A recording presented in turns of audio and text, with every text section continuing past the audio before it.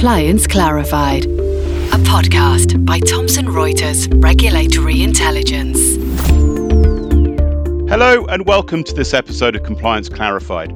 My name is Alexander Robson and I'm the Managing Editor of Regulatory Intelligence here in London. Today I'm joined by Trond Vaaghen, Senior Editor in Oslo, and Mike Cowan, Senior Regulatory Intelligence Expert in London, and we are here to discuss DORA, otherwise known as the European Union's Digital Operational Resilience Act, and not a character out of a Pixar film.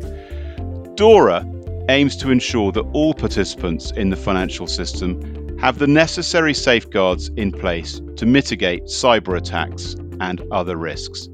It applies to the entire financial sector. The legislation will require firms to ensure that they can withstand all types of ICT-related disruptions and threats. It complements existing laws such as the Network and Information Security Directive, NISD, and the General Data Protection Regulation, the GDPR. Trond, you have written a good deal about this topic. Briefly, what is DORA and what is the aim of the regulation? Thanks. Hi, Alex. And the first thing we heard about DORA was 2 years ago when the European Union announced its digital finance strategy package. And part of it was ensuring the digital operational resilience of the financial sector. The first thing that we sort of heard about from the EU there was a plan to regulate and supervise, shall I say, critical third-party cloud service providers. So your Microsoft, your Amazon and Google, those who provide the backbones for most of today's modern banks. And there the aim was, of course, to ensure there would not be any critical outages that meant you couldn't get your money out of the bank for hours or days. So they will be supervised under this. And then the European Union tacked on plans for firms to lay out senior management accountability, mapping, testing, and so on to identify all IT type weaknesses.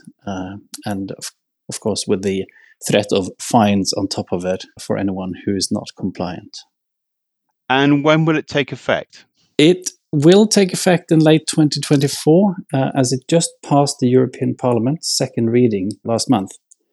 And that means, I guess, that companies have about 2 years to be ready for all that it entails. And what are the main components of the regulation? And perhaps you could say here a little bit more about why it's being introduced now and who it will affect the most. I'd say it's an act in about 5 parts. Firstly, of course, as I mentioned, there's the oversight regime for critical third-party providers. They will be supervised by a joint body made up of members from the European supervisory authorities, ESMA, EIOPA, and EBA, which will have the power to sanction them. So that's basically Microsoft, Amazon, and Google, plus a few others, as discussed earlier. They will also have to set up an EU subsidiary to be allowed to offer the services here in Europe. Second, there will be full responsibility placed on senior management for a firm's IT risk management. That means your board members will be directly responsible for setting up digital operational resilience strategy, approving the use of third-party providers, and so on. They could be fined as well if found not to be in compliance. There's a mapping element similar to found in many other types of regulations. So critical and important functions must be mapped so that in case a server goes down somewhere, someone can be held to blame. There is also a requirement for regular, I think annual, impact analysis with regard to business disruptions, that sort of thing. Scenario testing, the regulators will come in and basically ask companies what they've done, which kind of scenarios have they run through. Have they run through some cyber attacks relating to, for example, the current conflict in Ukraine. Fourth, it introduces an incident reporting framework. Companies will have to report, I think, within only a few days. They'll have to report into or to a hub the EU will set up any sort of cyber incidents that happens to them. And last but not least, companies will have to show that they've done appropriate testing on critical functions and systems, and that they've acted on any weaknesses found. And they will also have to look into the third-party suppliers. That's called third-party risk management, basically. So there's a lot of documentation to be put in place, I believe, you could say, in those 24 months they now have before it takes effect. Who will it affect most? Almost any firm in the financial sector. I think the smallest ones will be exempt. There is a cutoff limit. But basically, any financial entity regulated at EU level, banks, payment providers, electronic money providers, investment firms, cryptos, and of course, your IT suppliers as well. Not just the three big ones I mentioned, but a number of others too that provide what's considered critical services to the financial sector. Mike, I wonder if this is the point to draw you in here to talk about the practical implications for financial firms. As Trond has alluded to here, I mean, DORA isn't a new concept to financial services firms, and in many ways, it's an amalgamation of a number of other regulatory initiatives from around the EU. I mean, Trond has already said that the DORA itself is a couple of years old and is just being adopted by the European Parliament. So not a new concept. So it builds on existing ICT, that's information communication technology, risk management requirements that have already been developed, as I've said. So we've got things like the European Banking Authority's guidance on ICT risk assessment under the SREP, the Supervisory Review and Evaluation process. And they've got guidance on PSD2, cloud service providers, EIOPA, the European Insurance and Occupational Pensions Authority. They have ICT security and guidance guidelines and outsourcing to cloud service providers.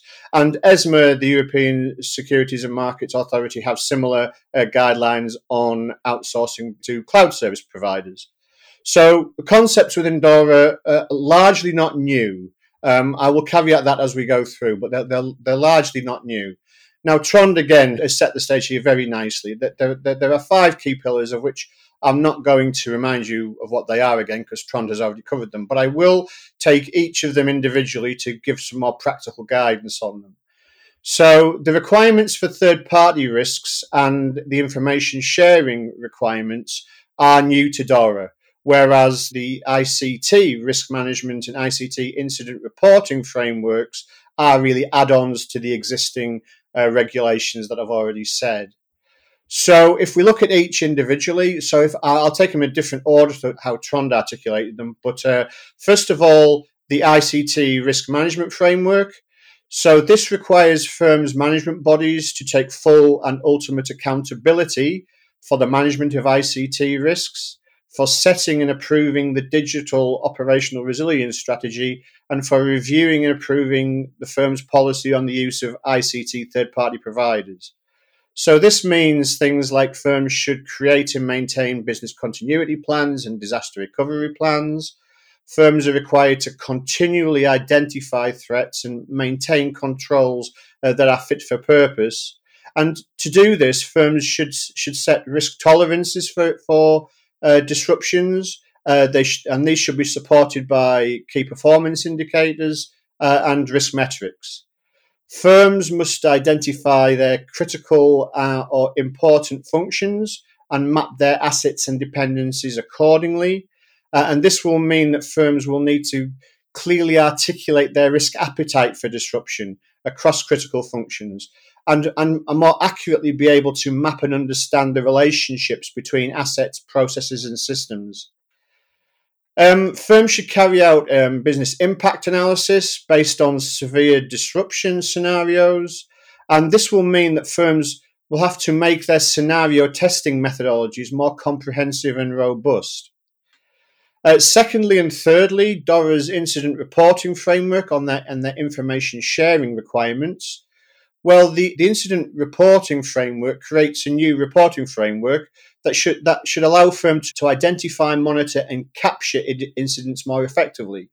This will require firms to improve their ability to collect, assess, and escalate and disseminate information concerning the incidents and threats that they're identifying. And then firms should have the process to be able to share threat information from other firms in member states. Fourthly, the DORA establishes digital and operational resilience testing requirements for firms. Firms must demonstrate that they conduct an appropriate set of tests on critical systems and that they address any vulnerabilities identified by the testing. There is an additional requirement here for firms to conduct advanced threat-led penetration testing every 3 years. Now, these requirements mean that firms will have to have effective policies and procedures in place around testing, and these procedures should define testing approaches and map them to things like technology, applications, processes, people, and third parties, as well as the need to have appropriate training and awareness programs within their firms.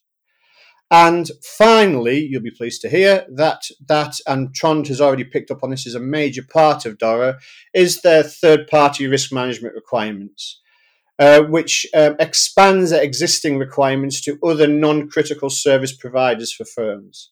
And firms should make sure that existing third-party contracts comply with the required obligations, especially for those suppliers deemed critical. Firms should develop robust supplier exit strategies and reinforce their third-party risk management frameworks, and they must conduct concentration risk assessments of all outsourcing contracts that support the delivery of critical functions.